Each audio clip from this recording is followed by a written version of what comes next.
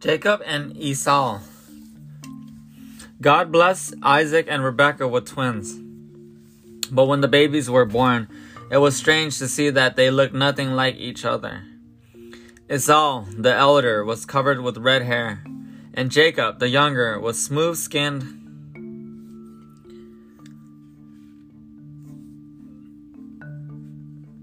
The parents loved both children, but as time went by, the boys grew up.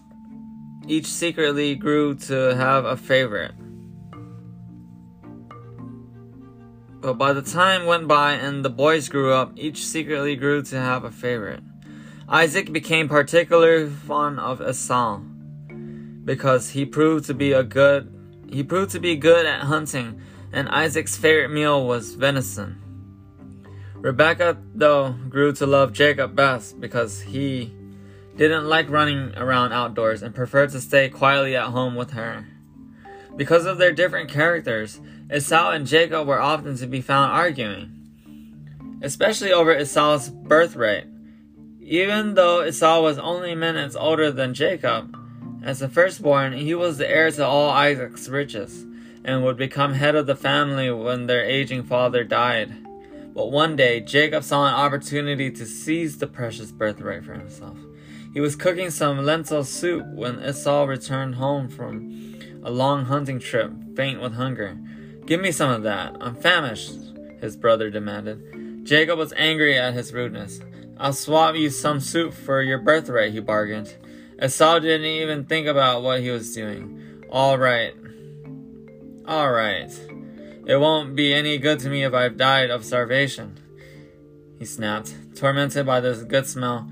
"Swear you mean it," said Jacob solemnly, holding the steaming bowl just out of Esau's reach. "I swear on my life that I give you my birthright," yelled Esau. "Now hand me the soup before I collapse." In a few gulps, it was all gone.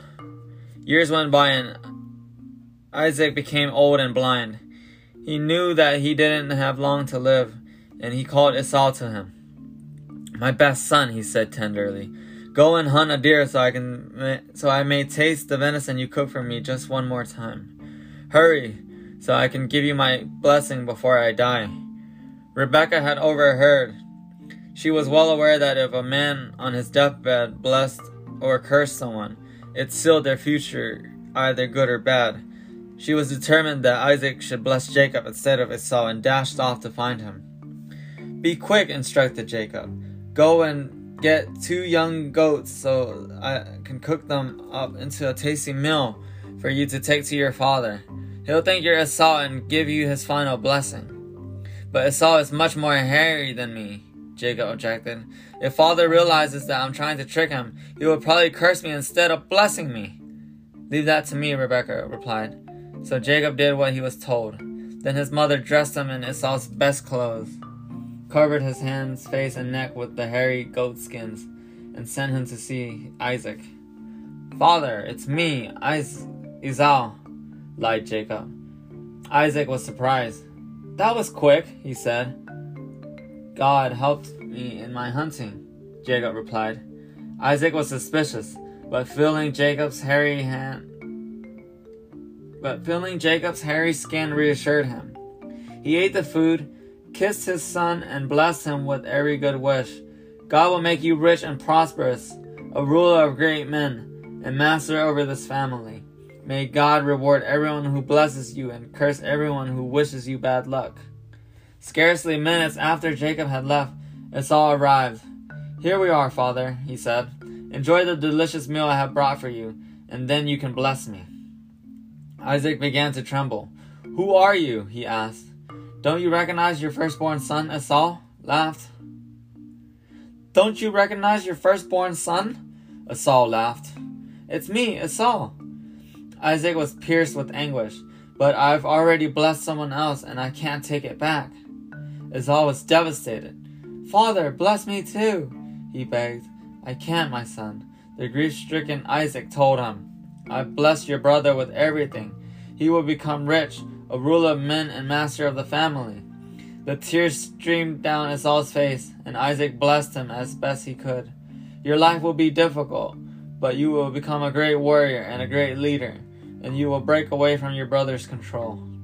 From that day on, Esau hated Jacob bitterly and plotted how he might kill him. But just in time, Rebekah sent Jacob away to live with her brother in Haran, so he would be safe from harm.